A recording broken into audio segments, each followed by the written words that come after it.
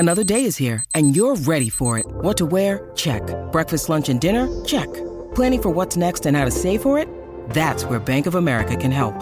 For your financial to-dos, Bank of America has experts ready to help get you closer to your goals. Get started at one of our local financial centers or 24/7 in our mobile banking app. Find a location near you at bankofamerica.com/talktous. What would you like the power to do? Mobile banking requires downloading the app and is only available for select devices. Message and data rates may apply. Bank of America N.A., member FDIC.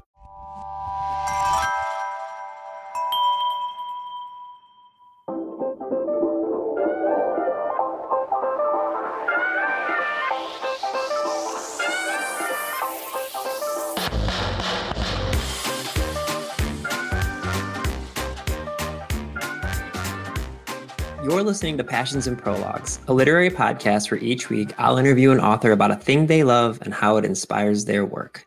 My name is Adam Sokol, and you can think of each of these episodes as a conversation with someone you might know about a thing you might not be expecting. Today's interview is with Brad Meltzer, one of my good buddies for a long, long time in the literary world. I got to meet him a long time ago now in New York City when I was there for work. And we bonded over what will be the topic we're going to discuss. And I'll get to that in just a minute.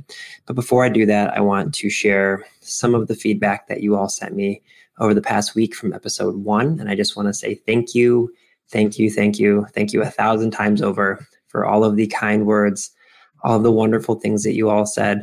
I'm going to read a couple of reviews from Apple that I got. And as a reminder, you can email me at passionsandprologues@gmail.com. And if you leave a review for me, send me a screenshot of it at that email address, and I will give you some customized book recommendations.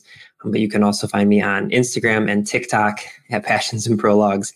I'm pretty good at Instagram. I'm working on my TikTok game.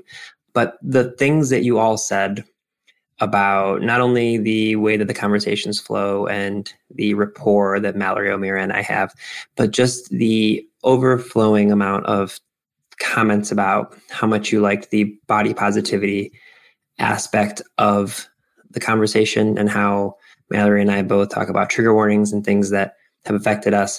I didn't expect that to be one of the biggest takeaways, but you all really seem to appreciate that. And I appreciate you all letting me know. So again, I'm going to just read one or two reviews really quickly, just because they mean the world to me, but it also feels a little icky to read these things about myself. But I do want to share with them because these kind words definitely brought me to tears when I read them early in the morning. So this one is from Roxy, and it says, whether you're an aspiring reader or writer, a diehard bibliophile, or someone who is just naturally curious about life and people, Passions and Prologues will bring bookish joy into your life. Adam Sokol is a compassionate, engaging person in the literary world with a loyal following from his previous work. His conversations with authors are refreshing and super fun, and his unique angle for these interviews is something you'll appreciate and won't find anywhere else.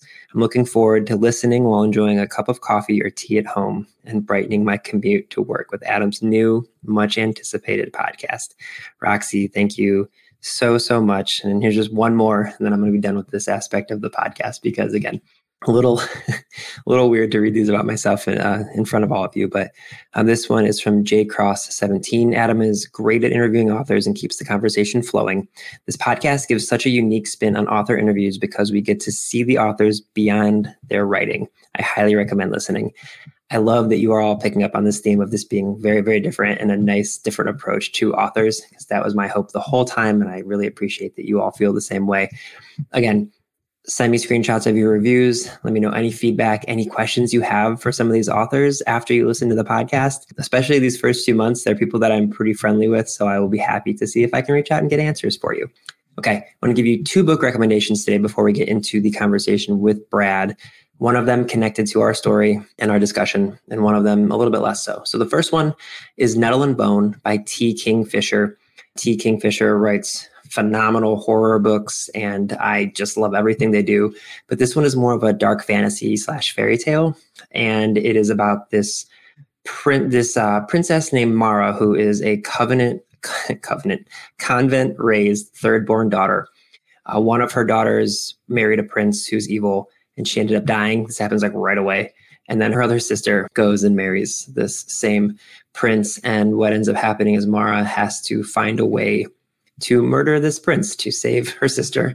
And so she finds a powerful grave witch She finds a reluctant fairy godmother, a strapping former knight, and a chicken possessed by a demon. And this ragtag group of characters try to find a way to save her sister. So really, really great. If you're a fan of, this is going to sound strange, but if you are a fan of things like Monty Python, again, or fairy tales of any kind, I think you'll like this because there's humor woven throughout this story, but it is a little bit on the dark side. It kind of reminded me of The Dark Crystal and the Labyrinth a little bit, which gets to my next recommendation and the conversation I'm about to have with Brad. The second book I want to recommend today, a little bit older, but it's the best biography I've ever read. It's Jim Henson, the biography by Brian J. Jones, who for my money is the best biographer in the world. He's just done incredible work. He wrote one about Dr. Seuss. He wrote one about Irving Washington, all sorts of great stuff. It's just a really great biography of the life of Jim Henson, which gets to what Brad Meltzer and I discuss today, which is the Muppets and Sesame Street. And then we transition into talking about his brand new book, I Am Dolly Parton. If you're not familiar with Brad, here it's for adults and children. His children books are The Ordinary People Change the World. So think I Am Rosa Parks, I Am Martin Luther King, I Am George Washington, I Am Jim Henson, and his newest one, I Am Dolly Parton. In fact, I'm doing a giveaway of I Am Jim Henson and I Am Dolly Parton on my Instagram page. So definitely go follow along over there. Brad also writes for adults. He has written one of my favorite types of thrillers. His adult books tend to remind me of National Treasure along those lines. One of his adult books that just came out recently is called The Lightning Rod, which is phenomenal. He's also written books that are kind of historical thrillers, one of them being called The First Conspiracy, which was all about this plot to kill George Washington. It's a true story, but it is written and it reads like a thriller. He's just an incredible, incredible writer. And his Ordinary People Change the World children's series has been turned into a wonderful series on PBS called Xavier Riddle. So I highly recommend checking that out too. Again, when Brad and I first met, we bonded over the Muppets and Emmett Otter and all sorts of things. And so this conversation is kind of a culmination of all of the discussions we've had in the past. Without further ado, I am just overjoyed to tell you that today's episode is a conversation with Brad Meltzer on passions and prologues.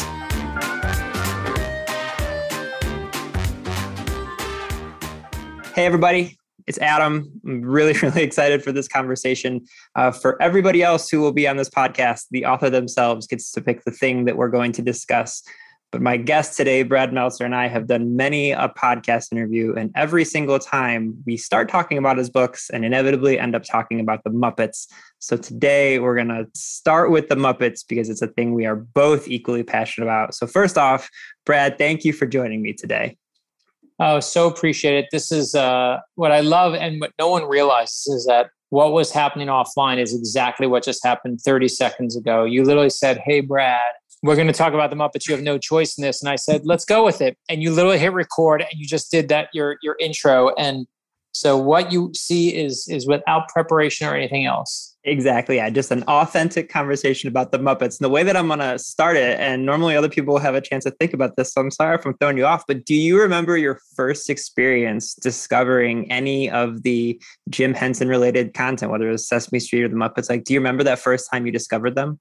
That's a good question. So there's no question my first memories of them are Sesame Street, just because of age. And that, I'm literally that generation of Sesame Street. Sesame Street, I believe, was launched in 69. I was born in 70. So I literally was that first kind of like immediate generation that was raised on them at 2-3 years old. We just were like, what's that? I know that. So I can tell you this, the reason now I'm going to say this is my favorite and first memory is my mother, may she rest in peace, had a laugh that was just like Ernie.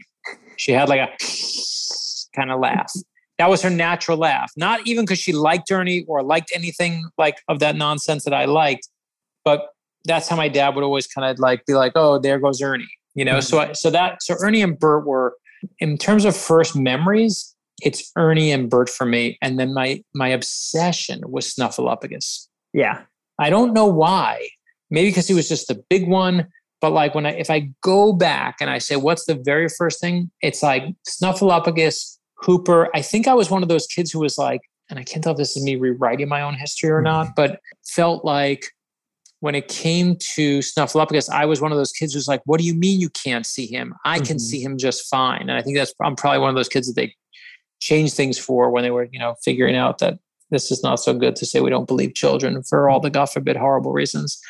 I was one of those children who was like, why can't you see him? So those are my initial ones. And I always remember that Ernie and Bert were funny. Mm-hmm. And I don't mean just like, oh, I was 2 and easy to laugh. Like, I just remember being like, they're super funny, funnier than anyone else on that show. Yeah. And then for like the Muppets proper, I suppose we'll call them. Do you remember like experiencing those for the first time? Because I strangely, I know growing up, I'm the youngest of 4 and I'm in my now. So it was like kind of that perfect time where I was introduced to the Muppet Show and everything. But the first thing my core Muppet related memory is something you and I have talked a lot about, which is Emmett Otter. Like we watched Emmett Otter every Christmas Eve. And so I know that I saw Sesame Street before that. And I know that I saw like the Muppet Show probably before Emmett Otter, but that's the thing I remember specifically. It's like, do you remember the first time you saw, whether it was Emmett Otter or if it was an episode of the Muppet Show, like your first experience with just like the pure insanity and chaos of the Muppets? Yeah, I can't separate the Muppet Show from Emmett Otter. I don't know which came first. I can tell you that they are simultaneously the same in my head. And I'm talking to you. I have we all have our little things on our desk that like show us who we are. And on my desk, there's like a bronze statue of Charlie Brown. There's a Lego set of the Justice League when I wrote the Justice League. And there is a handmade Emmett Otter puppet that my sister had made for me from someone in Etsy that she paid. God knows how much she paid for this thing. Because obviously Emmett Otter dolls do not exist, but it does on my desk right now. I'm staring right at him with his little blue hat and the scarf and everything, outdoor wear. My sister and I were obsessed with Emmett Otter and we were obsessed with the Muppet Show. And we would just wait for that Muppet Show theme to start. I remember it was nothing like it. It was like, it felt like I had grown out of Sesame Street and here were the full-on Muppets. And Kermit was in charge. And even though it was years later because the Muppet movie happened, I just remember even going to when the Muppet movie first came out and seeing Kermit on that bicycle and just being dumbfounded as a child going, how is that physically possible? He's still talking, but he's on the bike and I can see his legs moving. And obviously now I can, but I couldn't figure out then how it was possible. But those things to me, what is the year? Which one did come first? Emmett Otter came out in 1977. And so the Muppet Show debut was, let's see, that was 1976. So wow, that was like back to back. Yeah, they were back then. I mean, that's what I said. They're the same thing. So I'm 6 and 7 years old when those two things come out. And and the weird thing is, I think at 6 and 7, you would probably maybe even still be into Sesame Street. We were not. We wanted that Muppet Show. We felt like that was the show made for us with all its subversive stuff that, Jim Henson and Frank Oz were putting into it.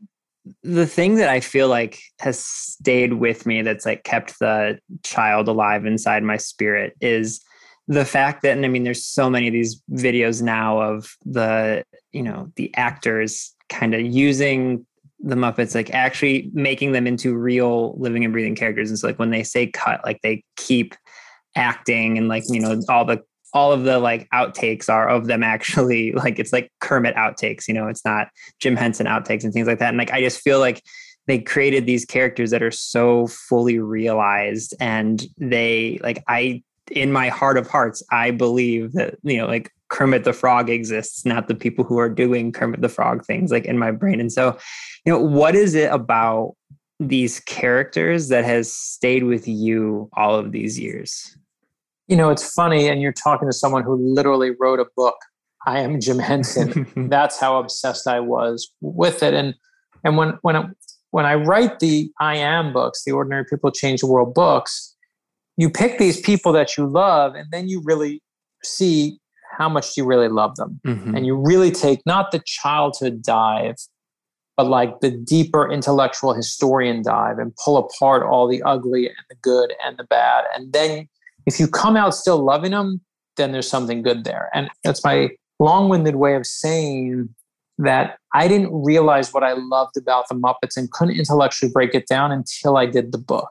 And by the way, in the book, if you get to the back, I'm hidden in every book. Chris Eliopoulos hides me in every book.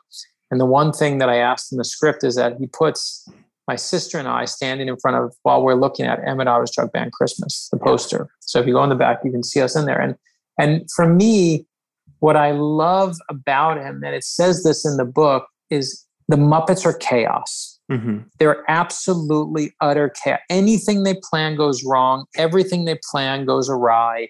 It never goes the way it's supposed to. And the show never goes off as they plan. And the guest never does what the guest is supposed to do. And there's always going to be some total screw up, which I couldn't see that format as a little kid. It just seemed fun. But at the core is Kermit. Right. At the core is this semblance of, I'm holding this together for all it's worth.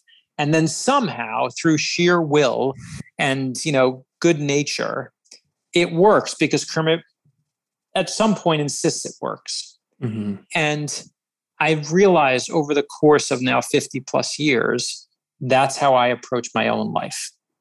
And not only how I approach it not by choice, but it's how my childhood was. My parents, this will turn into a deeper story than you anticipated. That's okay. I love it. My dad just was a creator of chaos. He was a wonderful dad. He loved me to his core. He just would dynamite and blow up everything around him. He'd blow up friendships. He'd blow up businesses. He'd blow up, how to deal with things financially. It was just, he once got so angry, he flipped over a pool table in anger.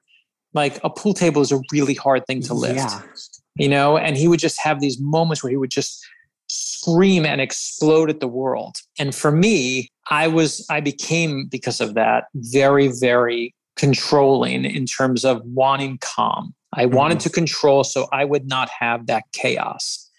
And I again, don't think for one second this is why I loved Kermit the Frog growing up. But when I went through and did I Am Jim Henson, I realized that's how I feel.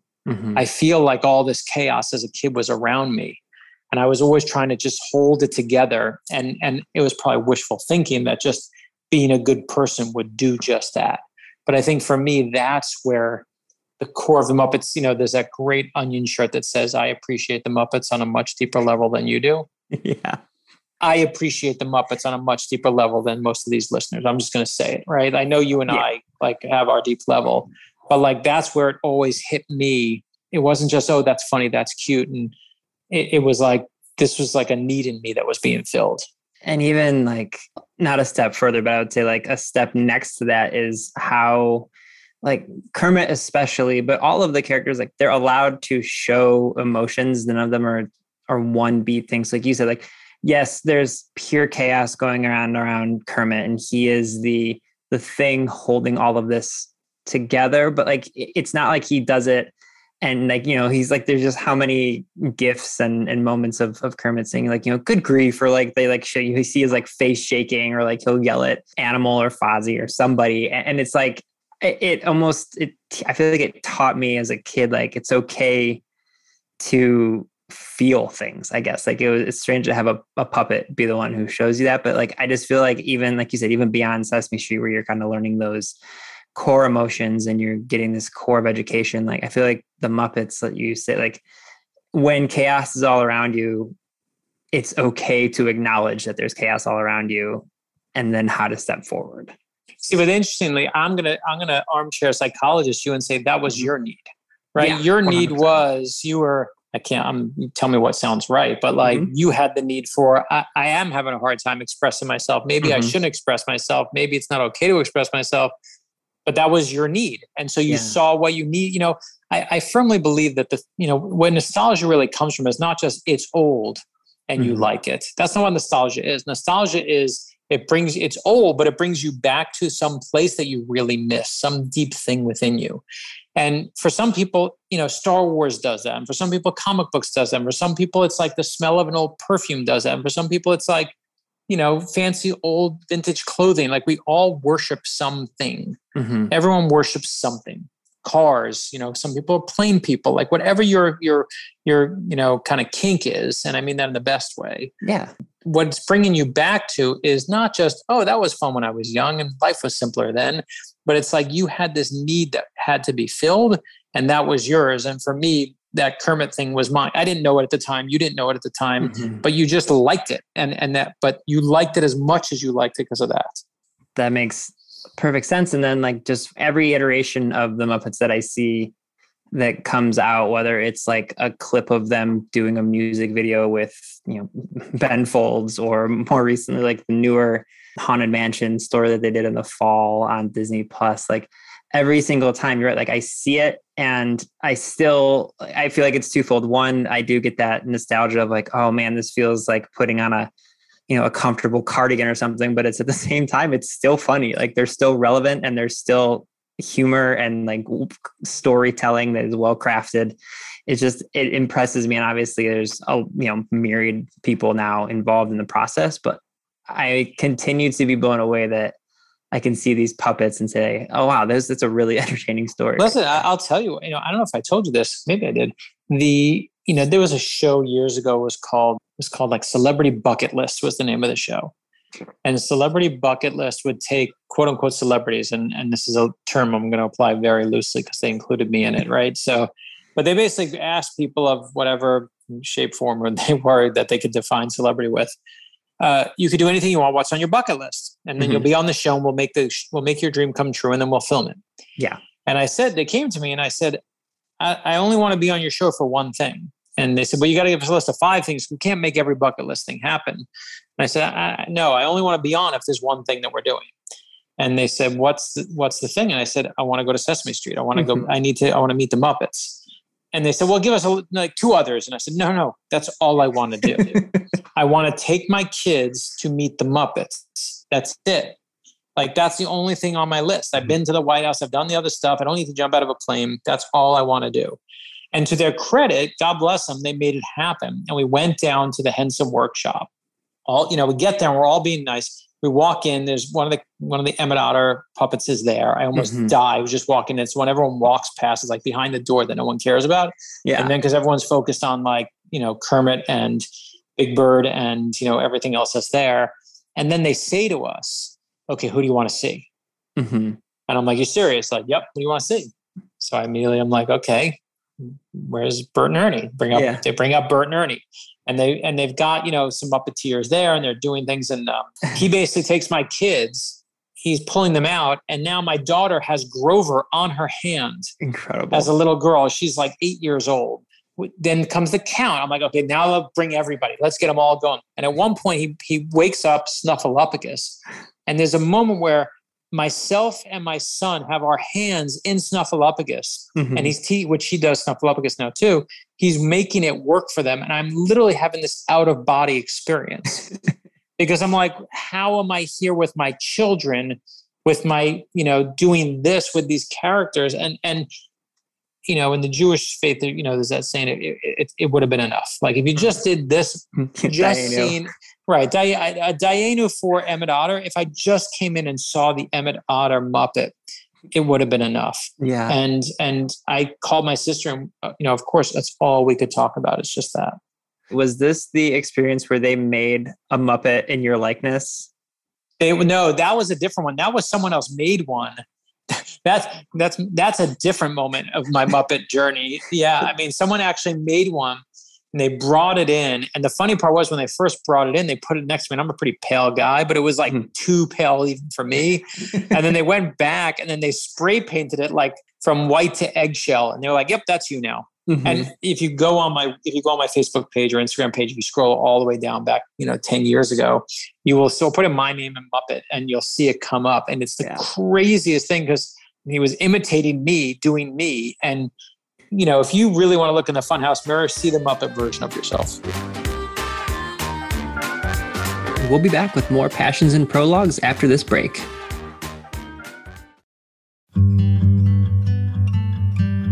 I'm Anne-Marie Kelly.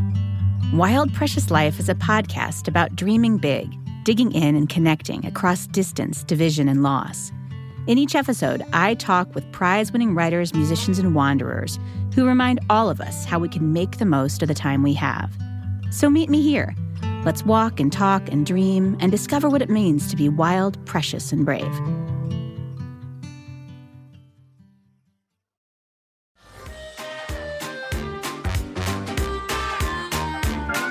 And now, back to Passions and Prologues. One of the questions that I'm kind of asking everybody is, how do you think the thing that you're passionate about, which is the Muppets in this case, how do you think your love of the Muppets and your kind of lifelong experience with the Jim Henson content has affected your writing? And I'm going to not let you use the fact that you literally wrote a book about Jim Henson. So other than that, like, how would you say this passion has kind of influenced the way that you write your books? Listen, when I was 5 years old, a man named Jim Henson on TV taught me I could use my creativity to put good into the world. Mm-hmm. That is all I'm trying to do today, is use my creativity to put good into the world. In fact, even again, even to avoid what you said to avoid, let's take away the kids' books. Yeah. In my thrillers, the main character is a character named Zig. Mm-hmm. And Zig's whole belief in the universe is if you're a good person, that you will make the world a better place. And that is a completely beautiful idea. It's a completely naive idea, mm-hmm. but it's an idea worth fighting for. And that's my fictional alter ego. And I know it's, yes, he runs around and they fights and there's murders and he's solving crimes. And that's what the Lightning Rod and all these other books are about. Mm-hmm. But at their core is still that Muppet lesson, that Kermit lesson, right? It's like, it's that moment from the Muppet movie where he says, I just want to, millions of people happy. Mm-hmm. Make millions of people. That's what gets Kermit out of the swamp, right? It's just that belief of like, I'm going to make millions of people happy. I don't sit around and have that Kermit version of it, but man, do I have that Kermit version of it. Like that is still just my characters, my own philosophy of life. It's all based on that. And I can tell you, even from Emmett Otter's Drug Band Christmas, it's the same thing. Mm-hmm. Yeah, I know exactly what you mean, because I finished up recently a manuscript of a novel that I'm just now starting to query and doing all that good stuff. And like, I had somebody work on editing it for me just for grammar and my horrible tense switching sometimes in between sentences. And he said to me, he's like, this feels like a book that you wrote because you wanted to put good out in the world as opposed to like very sad books. And I didn't realize I was doing it when I was at the time, but he was absolutely right. Like exactly what you said. It's like, I want a story where, if it gets published, some people can pick it up and feel good about themselves. And that makes all the sense in the world to me. And you mentioned, Kermit saying, millions of people out there, the ability to make them happy, and to transition to your newest Ordinary People Change the World book. I Am Dolly Parton. Speaking of someone who makes millions of people happy, tell me a little bit about the new book and your experience doing a deep dive into Dolly Parton's life. Listen, I think we all dive into the things. And when you ever examine someone's life, you're seeing what you want to see, mm-hmm. right? You want to search for dirt, you'll find dirt. You want to search for the good, you'll find good. And so maybe it's just but it's a very similar story in terms of her view of creativity that Jim Henson does have. And I'm not just saying that because I'm talking to you.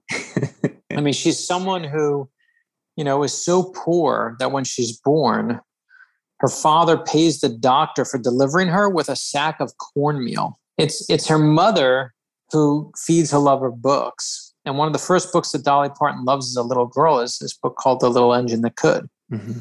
And that's who Dolly Parton is. She's a little engine that could.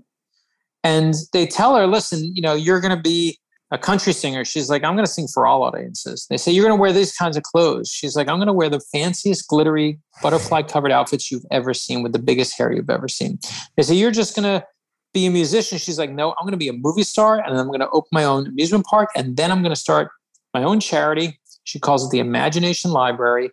And it's going to give away books to millions, 50 million poor kids around the country. Crazy amounts of free books. You know what the first book they gave away was? The Little Engine That Could, of course. And then, and when it comes to creativity for her, what I love is she shows, just like in the Jim Henson vein, success is not a straight line. Success isn't easy.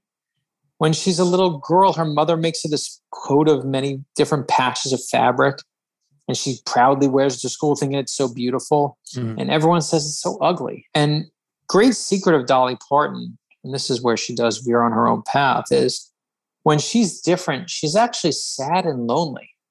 She feels very different than everyone else, because where she was from, no one wanted to go to see the other side of the world. but she always wanted to know what was on the other side of the mountain. And she used to believe that butterflies would physically pick her up and carry her there. That's the lesson I want for my kids, that being a dreamer is a good thing. That the very best thing in life is to see where your dreams take you. And that's what's at the core of I Am Dolly Parton as a kid's book. Chris Eliopoulos draws her so beautifully, but no buts. The core of it, though, is still, kind of following your dreams and letting them float you to different places. For listeners who maybe have not read one of these books yet, which I implore you, whether you have kids in your life or not, the Ordinary People Change the World books are just some of the most inspiring and uplifting stories. I love them so much. And like you said, Chris's, illustrations and all of them are exceptional. But for people who either have or have not read them, what they may not know is like you do extensive research in here, and you you pull, like you mentioned, her having this, kind of multicolored, piece of clothing that she thought looked beautiful. Like you find these small stories that people might not know about, that help really frame these heroes. And I am always fascinated by your research in them. So what was your research process like for this one? Like, did you get to meet Dolly? How did it work for this one? Because I know it varies from book to book. Yeah, I mean, the truth is we usually don't do people who are alive. Yeah. And the obvious reason is because they can still screw it all up, right? Like you're just, especially in today's world, you're just one bad story away from like, oh, that person's not a hero. But there are some people who I trust, right? When we did I Am Jane Goodall weighed in on the book. When we did I Am Billie Jean King spent 2 hours with me on the phone, correcting even what color her sneakers were in each different match. She knew. When we did I Am Dolly Parton, it's like, this is Dolly Parton now, man. Do not mess this up. And we sent it off to like her quote unquote people. And what was so sweet and so nice, and they were so generous and like let us have songs and pictures of her when she's little and helped us with reference stuff. But when the comments came back, even the comments, I mean, it basically was like, hey, listen, can you make the doctor who delivered me feature him a little bit more? Because he was really important to daddy. And you're like, even that, you're like, so I can't, I don't want to ever say, oh, she read it and loved it, because I just don't want to, Yeah. But it came back with comments that I felt like, my gosh, who else knows that little detail but her? And it was just even in those little tiny tweaks that we're making here and there, they were solely about giving more credit to people from her deep, deep past. And I was like, that's amazing to me. That was just the nicest thing I'd ever seen. And so obviously we always, I always try and write the best book that I can write, but I always give it to the expert in the field. And in this case, obviously it went right into the Imagination Library, into the the Dollywood Foundation. Yeah. Oh, that's amazing. That reminds me of my previous podcast, the Professional Book Nerds, we interviewed Lois Lowry. And like, that was one of those moments. That's great. Yeah. It was just one of those moments where we were sitting on the phone. She gave us like an hour and a half of her time, but she was telling us the story of how her books came to be, like how Number of the Stars came to be. And like, just hearing her all these years later, like she was talking about The Giver, but really focusing on Number of the Stars. She was going through these people that she knew and she met, and like it was the same thing like you're talking about Dolly, like the attention to detail that she still was conveying about these important people so many years later. That was one of those moments. I also think what we love about Dolly Parton is she never forgets where she comes from, right? They tell her to build Dollywood. They're like, first of all, it's never going to work. Country stars don't have amusement parks. And two, don't build it in friggin' Tennessee. That's going to be a disaster. Right? You got to build it in like Florida and Orlando and where, California, where there are places where people go to amusement parks. She's like, no, I'm going to do it right here in my hometown, because my hometown is going to need these jobs. And I'm going to help people.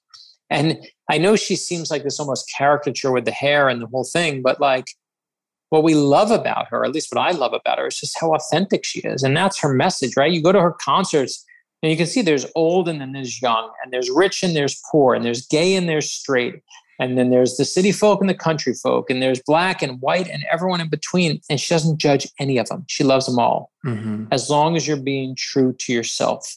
I have one more question about the books before I kind of ask you like one or two last questions. But after Dolly, in September of this year, you have I Am Superman and I Am Batman coming out. So you're kind of starting a new series of these it's no longer just ordinary people change the world. It's, stories that change the world. Listen, I think part of it was I'm someone whose life was influenced as much by fictional people as they were real people. Yeah, that's fair. I mean, I just am, right? Whether it's Kermit, whether it's Batman, whether it's Superman, my sense of right and wrong in the world came from those imaginary characters. In fact, there was a recent study a few years back. It said that people change their habits and their physical actions more based on fictional characters than on real people.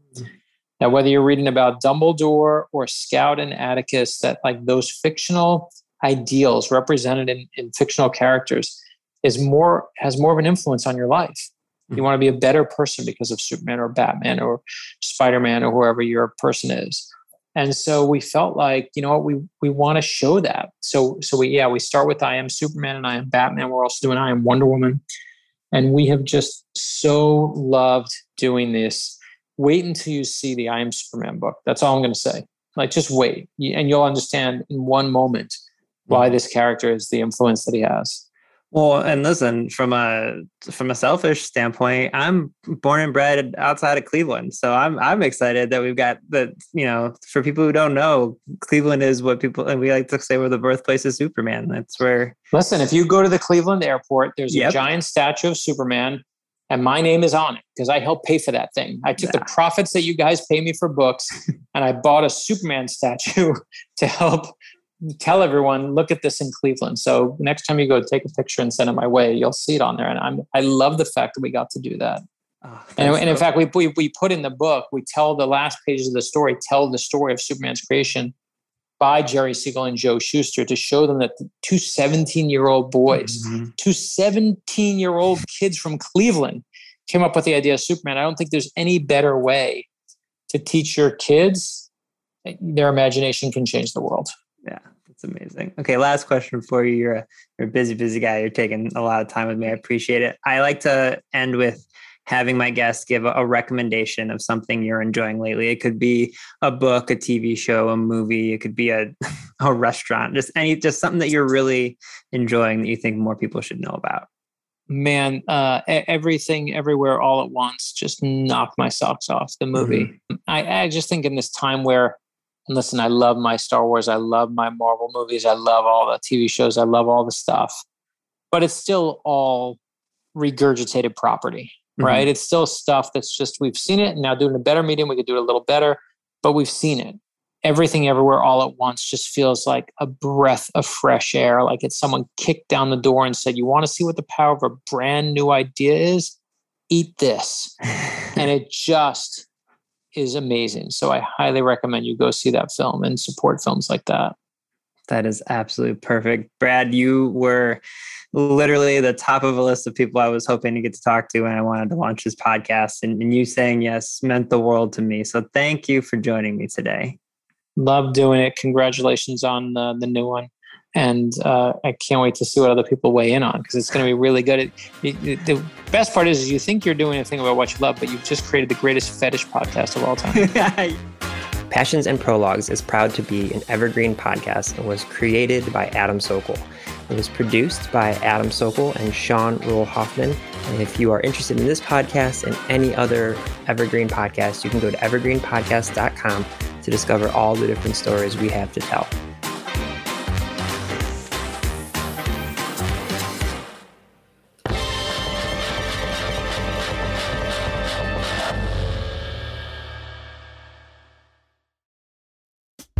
Hey nerds, I'm Sarah, the paper nerd, and if you've ever wondered what goes into that greeting card you just sent or received, well, quite a lot. Get your paper fix on the Paperfold, where I host an enchanting mix of personalities and players all nerding out on my favorite topic, stationery. From the designs of our snail mail communications to the precious space created when two people correspond, there's a lot to cover.